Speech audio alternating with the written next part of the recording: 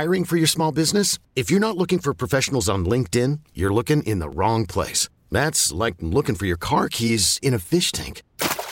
LinkedIn helps you hire professionals you can't find anywhere else, even those who aren't actively searching for a new job but might be open to the perfect role. In a given month, over 70% of LinkedIn users don't even visit other leading job sites. So start looking in the right place. With LinkedIn, you can hire professionals like a professional. Post your free job on linkedin.com/recommend today. We're chasing wins this year. This is Chasing Wins. So speaking of Lamb, right, Steve Kerr played a lot of Anthony Lamb this year. In terms of coaching, like, what did you see from a positive or negative standpoint? And I know you're going to probably list off a lot of the negatives, but what did you see this season that you thought was or should be corrected for next year specifically? So before we get to that, there's one guy that I do want to mention, and that's PBJ. That's another guy that I kind of harped on throughout the course of the season. You did. He is a better option than JaMychal Green. You wanna talk about cones on defense. I guess, PBJ being as young as he is and kind of not being very quick on his feet out in the perimeter, especially, right? We've seen a lot of kind of speedier guys just kind of blow by him in the regular season a little bit at times. So is that problematic? Obviously, that's problematic. Right. But I would say a lot of guys that play, those big guy minutes, they struggle out in the perimeter. That's no different, even if you're AD. But it's to give the guy experience that you want. I mean, you don't want to give 5 different 20-year-olds experience necessarily on a championship caliber team. But at the end of the day, you drafted him, he's cheap, and it turns out that he's a sniper, right? The guy he's by far the best shooter as a big man that they had on this roster. Put it that way, right? JaMychal Green was pretty decent at shooting, but Patrick Baldwin Jr. is a guy that, like, the defense has to pay attention to. You can't just leave that guy. You know what I'm saying? You don't leave snipers wide open if you can help it. Look at what Mike Brown did with the Kings with Keegan Murray, who was, I guess you can call him a sniper, right? That's part of the reason why he was on the floor, and he was impactful for them, right? Even though he was just a kid, right? So if a player shows you a definitive ability and skill, you have to be able to utilize that in some way. And obviously, Kerr didn't even think to do that, even though PBJ by far was his best shooter, right? So, things like that are a problem. You have to be able to identify what's on your roster, and you have to be able to find a way to figure out how to best to use that roster. So Kuminga, he, as flawed as he is from a defensive standpoint, he showed that he's capable of playing really good perimeter defense. And given that he is one of the most, he's one of the bigger guys that is able to do that on the team, should have been able to find a way to use him better than, let's say, Dante or Poole, where you end up going tiny and relying on just guys that can't, in Poole's case, is a joke on defense. He had to be pulled from the series because he was failing them on both ends of the floor. There's no good reason to play him. In that case, you have to have a versatile mind and be able to make adjustments with the roster that you have, understanding what talents they have, what strengths they have, consider their weaknesses, but ultimately find a way to maximize that strength that they carry with them. And that's what a good coach would do. And Steve Kerr proved himself to be beyond rigid. The guy is unadjustable, like just a complete and utter unwillingness to play Kuminga or even Lamb to get away from the 4 guards and stabilize their defense. You talk about, like, the lack of balance when you play too many guards, right? But that's absolutely true. But the more important factor is that you compromise your defense by playing too many guards. You don't have a guard playing power forward. You had Moody trying to play power forward and guard LeBron James. Like, these are stretches that you cannot have. And those are stretches that Moody did not have any success in. So if you see that, and if you see that the team is bleeding points, well, you're supposed to make an adjustment. Of course, Steve Kerr never made those adjustments. And obviously, the biggest thing with Steve Kerr that I've been harping on all season long, and there's so many problems with him, but the first and the biggest problem that he has is his ideology of staying away from the pick and roll, because he doesn't like that action. He thinks it leaves too many guys out and it gets guys cold. And he has like this little philosophy about like how he wants the game to be played. He romanticizes what the game of basketball should be or how it should look like, right? And the problem with that's cute and all, but the problem with that is that's not what's conducive to winning, because number one, the style that achieves what he wants achieved on the floor is the motion. And we all know that the motion is really easy to stop in the playoffs. It doesn't work. Even Kevin Durant, when he was with the Warriors, told the reporters there are limits to the motion. When once you get to the playoffs, you can't run this to the ground. It's not going to work. He literally said that. Steph Curry has said over and over again throughout the years that pick and roll is their bread and butter, right? But and I don't know if you were paying attention in those KD years, to the media and stuff like this. But Kerr and Curry used to go back and forth with the media about the whole pick and roll thing, just because Kerr refused to run it even then. You run a pick and roll with him and KD in the playoffs. I mean, we saw what happened in the finals. KD was the roller. He's playing 2-on-1. What are you going to do in that situation? That is the ideal situation, right? Where you have an elite scorer just, take the wide open shot, and no matter where he shoots it from, it's going to be a great shot because he's wide open, right? Mm-hmm. Or he's driving to the basket, either creating an easy bucket for somebody. Usually he just drove and got his own layup or dunk, right? Because he's able to do that. So you have to have a mind where ultimately that there are different styles of play.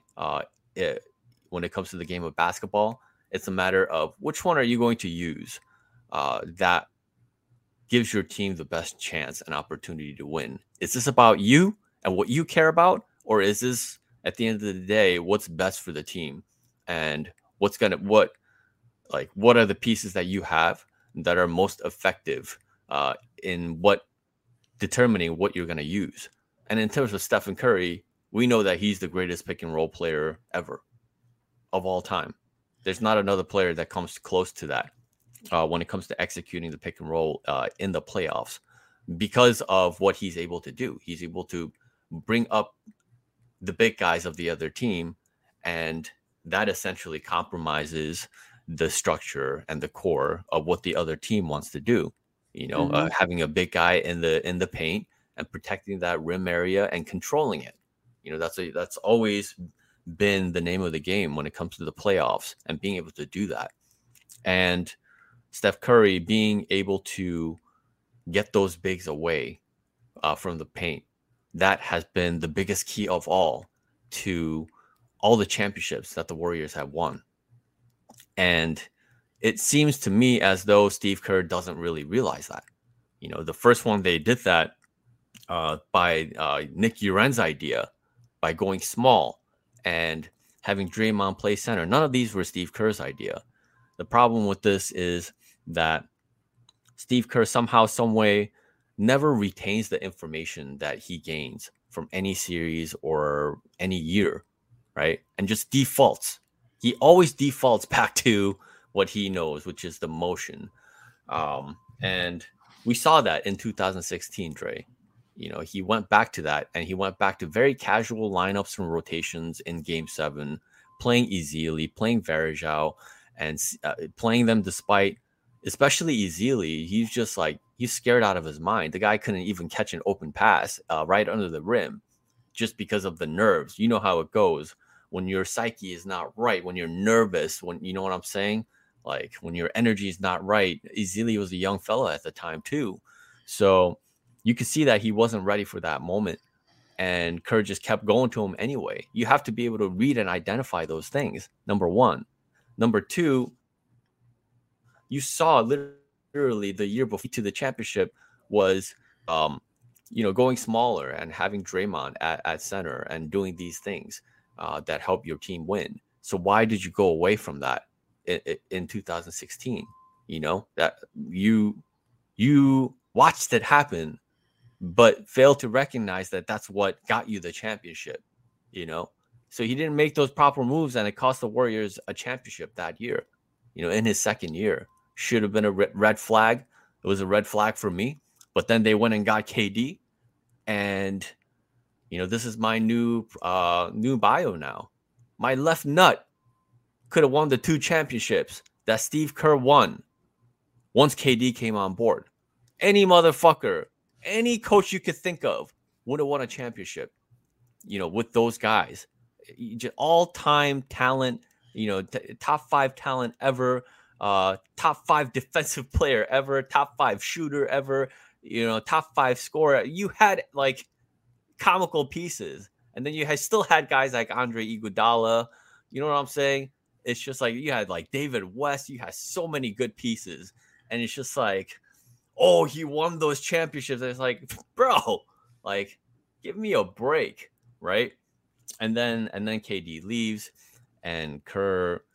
I feel like Mike Brown just had such a huge hand in helping kind of Kerr navigate through these playoffs, right? Against the Grizzlies. Against the Grizzlies, Steve Kerr wasn't even there last year. Mike Brown had to finish that series off, the final 3 games, right? So that just goes to show you that Mike Brown could have replaced and done a better job all along, because he knows exactly what to do. He knows the effectiveness of the pick and roll. He did it against the Warriors in the first round. He damn near did beat the Warriors and should have beat the Warriors. He ran circles around Steve Kerr and his stupid motion offense that cost them, game 6 also. Before obviously going away from it completely, and Steph Curry just putting his foot down and being like, I'm going to put the onus on me. I'm not going to put the onus on this system. I'm not going to put the onus on these my lesser teammates. I'm going to decide what's going to happen in this game. And that just didn't happen enough against the Lakers. I think Steve Kerr had too much control. I think he went too far away from the things that were working. We all knew going into the series that you needed to get AD out of the paint. This became national news and attention. It got national attention. You got people writing articles saying that Steve Kerr is blowing games, like he's throwing games away. And when you have a coach that is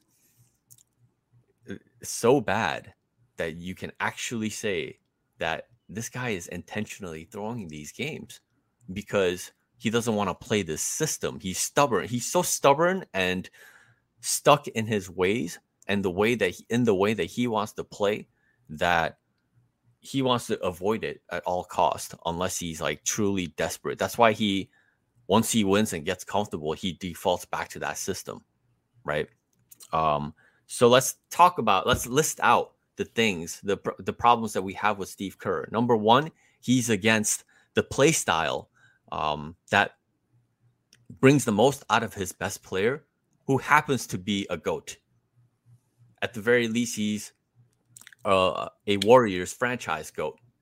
Like, there's nobody better than him, not even close.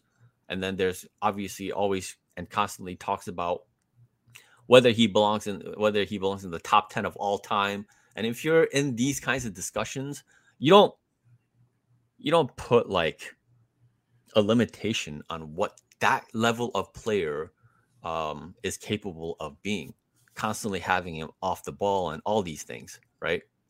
This episode is brought to you by Progressive Insurance. Whether you love true crime or comedy, celebrity interviews or news, you call the shots on what's in your podcast queue. And guess what? Now you can call them on your auto insurance too with the Name Your Price tool from Progressive. It works just the way it sounds. You tell Progressive how much you want to pay for car insurance, and they'll show you coverage options that fit your budget.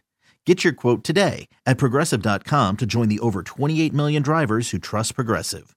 Progressive Casualty Insurance Company and Affiliates. Price and coverage match limited by state law. I'm Sandra, and I'm just the professional your small business was looking for. But you didn't hire me because you didn't use LinkedIn Jobs. LinkedIn has professionals you can't find anywhere else, including those who aren't actively looking for a new job, but might be open to the perfect role, like me. In a given month, over 70% of LinkedIn users don't visit other leading job sites. So if you're not looking on LinkedIn, you'll miss out on great candidates like Sandra. Start hiring professionals like a professional. Post your free job on linkedin.com/recommend today.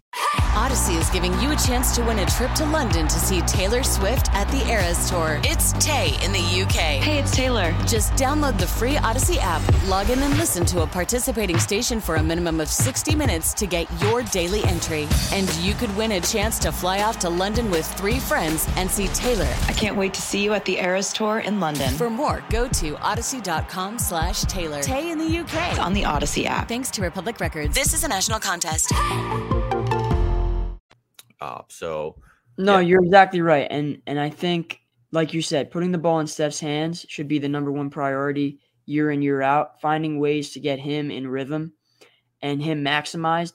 I think most of the seasons are spent on having, Clay, Wiggins, Poole, Draymond, all these ancillary pieces, his teammates kind of trying to fit in and get going. But Steph always is sacrificing and taking a step back for the betterment of the others to get going. And part of that has to do with, or almost all of it has to do with Steve Kerr's philosophy. The motion offense prioritizes Steph's teammates, not Steph. Now, Steph weaponizes his ability to play off the ball to ultimately help himself and his teammates. Like, playing off the ball is a big part of Steph's game. He's developed that over the years. The relocation stuff, the dribble handoffs, the curls, all the basics. And the back doors when he's top locked, like all the counters he's developed. The problem is that he doesn't necessarily go to the off-ball stuff for himself all the time.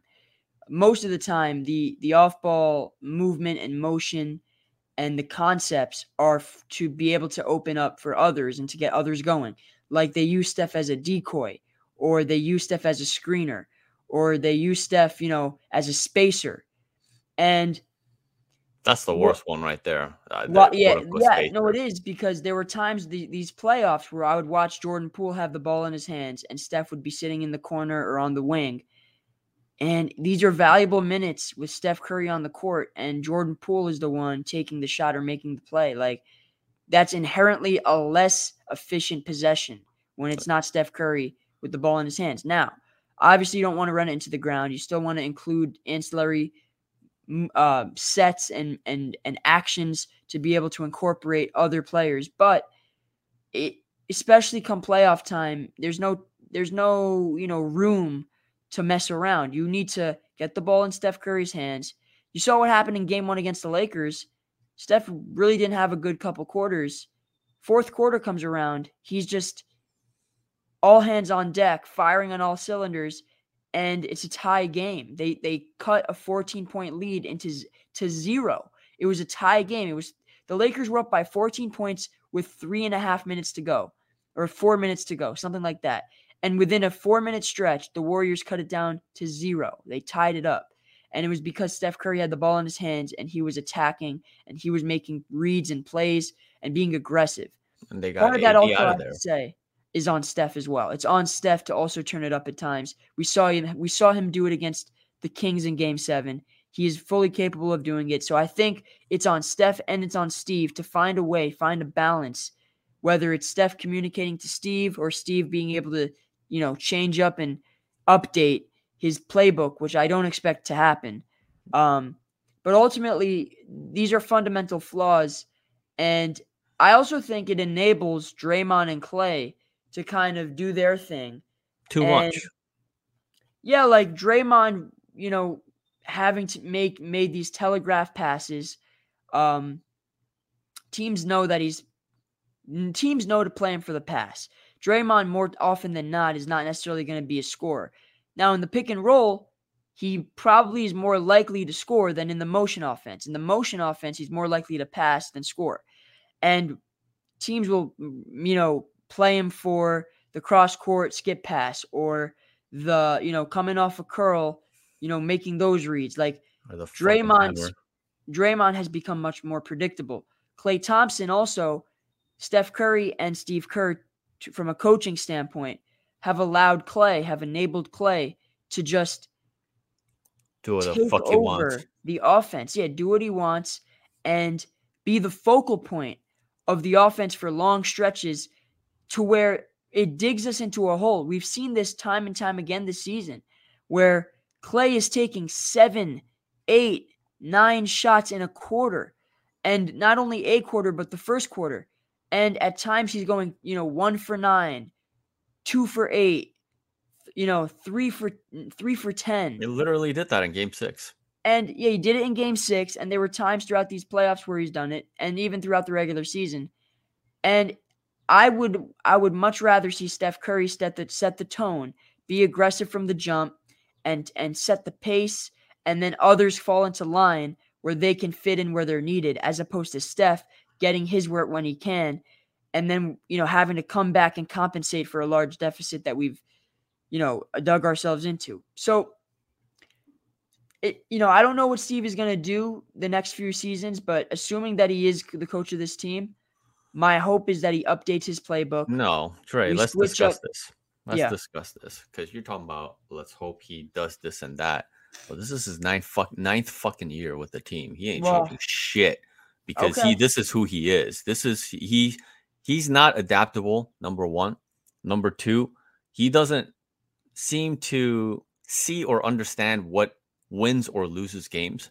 I think that is really obvious when you see him rolling out 4-guard lineups, let alone 3-guard lineups. Like you shouldn't even be running these 3-guard lineups where it's like Steph Curry, Jordan Poole, and Klay Thompson.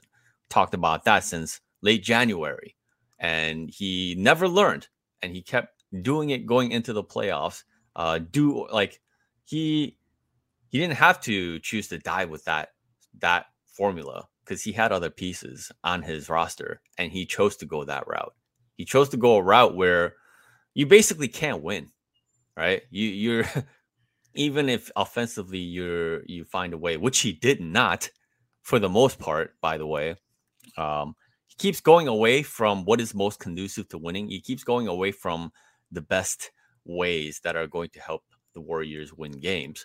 And then again, you say it's on Steph Curry, and I'm just like, well, all these things that we talk about, this is all on the coach. The coach is supposed to have control over, like, oh, Klay's taking too many shots.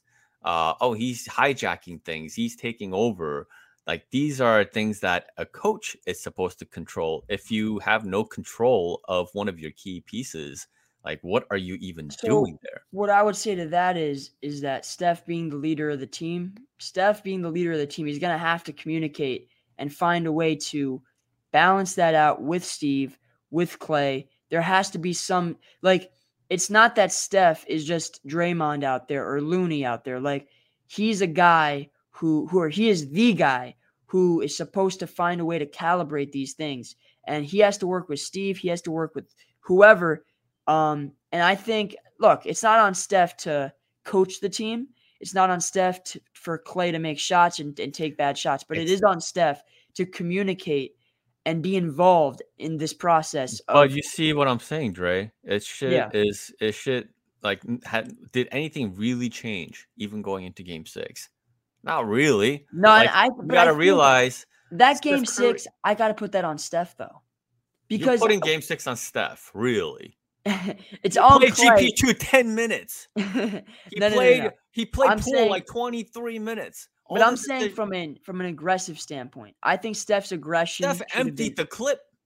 Yeah, but I thought he should have done a better. Instead of letting Klay take the first 9 shots, it should have been Steph. I think Yeah, Steph should have I been. agree too. But if the Yeah. coach is telling you to run a fucking play, how many times do you have to say no to that shit before it's like, oh man, like we're not on the same page. Like I don't agree with you. Like you gotta understand. Like I think the toughest thing that Curry has to juggle with is the fact that he cares about the relationships that he creates with the people that he Yep. works with. No, you're right. And he cares about that more than his own legacy and any outside noise in regards to, whether he can win and all these kinds of things.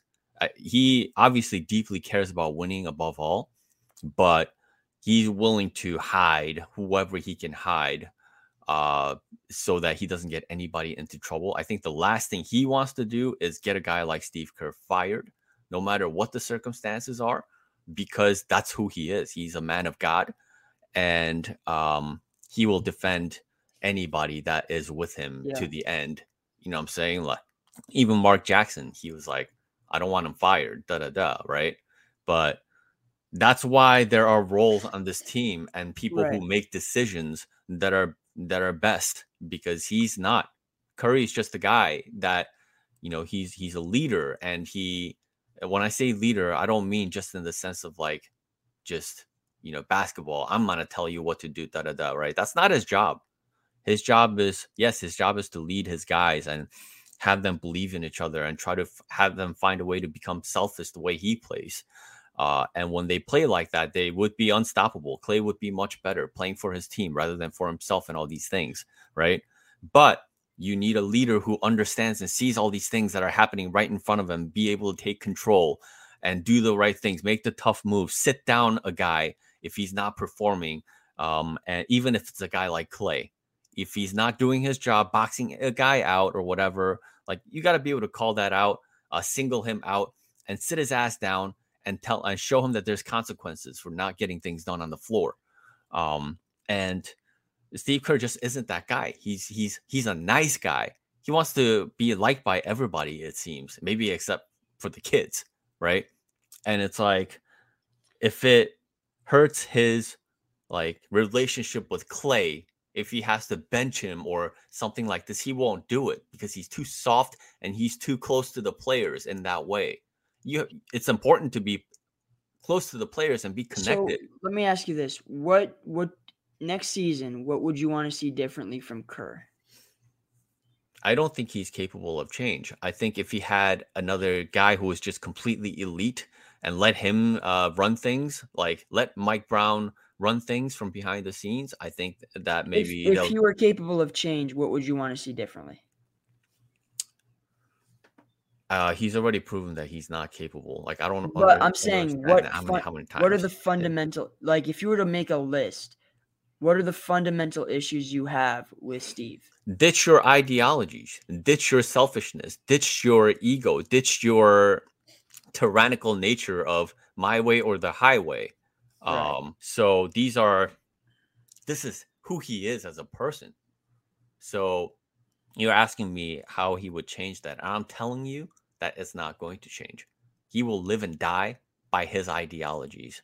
He doesn't care what the other ways of winning are. And he doesn't know what those winning ways are. He gets ideas from the assistants, maybe, if they're not running it for him themselves. And it's like, well, if that's what is required for him to be good, for him to have the most elite possible person behind him, like a guy like Mike Brown, right? If that's the case, then you have to, at some point, come to an acceptance that that's not who Kerr is, and just hire the guy who is actually elite, like which they should have done with Mike Brown. Just hire that guy after the 16th season, because Steve Kerr blew a championship that year, right? He had a 3-1 lead and he blew it. They never talk about the coach behind. Everybody else, it's like, oh, Doc Rivers blew this and that. But when it comes to Steve Kerr, nobody ever wants to talk about the realities of that. They could have just hired Mike Brown after that year and everything would have gone smoothly. Mike Brown went 10-0 without Steve Kerr in the playoffs. And he beat the Grizzlies last year without Steve Kerr. And it's just like, how much proof do you need that they could have just done this with Mike Brown. So let me ask you this: in terms of the players, which players did you have an issue with this season? Who would you want to still see on the roster for next year? Is there anyone you want to see go? What are your thoughts, 1 through 8, and who in particular did? Also, who was encouraging? Who is going to be a guy for next season? You're like, look, I can count on that guy. Both sides of it in terms of these guys. What do you think? That's definitely a good question. I don't know if I'm done with Steve Kerr, man. I want to destroy this guy for what the Warriors should be playing right now. They should have won past the Lakers. 100%. And you know what? I would say this: games 1 and 4, we're on Steve. Game 1, because they went in with a reckless, just recklessly running motion. No sense of understanding that the approach should be to take AD out the paint, and magically they figure it out in the fourth quarter. They probably should have, been on that from the jump. You think Steve Kerr? You think Curry doesn't know that? Run, pick and roll. No, yeah, and I think Steph probably does know that. There has to be better execution on both sides. I don't know who what the chain of command is necessarily. It probably is Steve, but Steph has to voice some type of displeasure. I'm sure he does, right? But he can't do it game by game. He literally gave a speech in Game 7, hey, put trust in me and have faith in me. And then I would say Game 4, Steve did a poor job in the closing lineup. Obviously you mentioned this, not playing GP2 and instead going with Moody, even though it was a rough 2 minutes to start the quarter, understanding that you weather that storm and that in the long haul, you trust GP2's positive contributions. Yeah. But you don't go away from your best defender with the game on the line. That's sabotage, right? Yeah. No, absolutely. It's like going away from if you're the Lakers, who are the Lakers' best defenders? Who is their best perimeter defender, would you say? The Lakers' best perimeter defender is probably Vanderbilt. Vanderbilt, you think so? Well, I mean, it's not D'Lo. It's not Reeves is okay. Yeah, Reeves is good. Schroeder is good. Schroeder's good. I guess this is a tough one, huh? It's probably Vando or Schroeder. Schroeder's not bad. Okay. And Reeves is okay too. They don't have necessarily a lockdown dude, but they're all very, very good. They have multiple guys that are very good. Yeah, I'm trying to think of which team relies heavily on this is okay, the Knicks. They got Josh Hart, and that move single-handedly changed their the entire trajectory of their season. One guy can change everything for you. Gary Payton happens to be that guy for the Warriors. Right. And to go away from him for the entirety of the fourth quarter is sabotage. It's not just a bad coaching decision or a bad move. It's sabotaging. You'll be taking away from your own team your best defender.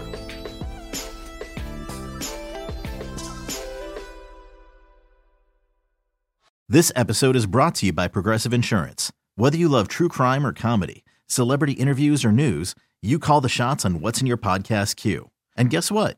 Now you can call them on your auto insurance too with the Name Your Price tool from Progressive. It works just the way it sounds. You tell Progressive how much you want to pay for car insurance, and they'll show you coverage options that fit your budget. Get your quote today at Progressive.com to join the over 28 million drivers who trust Progressive. Progressive Casualty Insurance Company and Affiliates. Price and coverage match limited by state law. Odyssey is giving you a chance to win a trip to London to see Taylor Swift at the Eras Tour. It's Tay in the UK. Hey, it's Taylor. Just download the free Odyssey app, log in and listen to a participating station for a minimum of 60 minutes to get your daily entry. And you could win a chance to fly off to London with 3 friends and see Taylor. I can't wait to see you at the Eras Tour in London. For more, go to odyssey.com/Taylor. Tay in the UK. It's on the Odyssey app. Thanks to Republic Records. This is a national contest.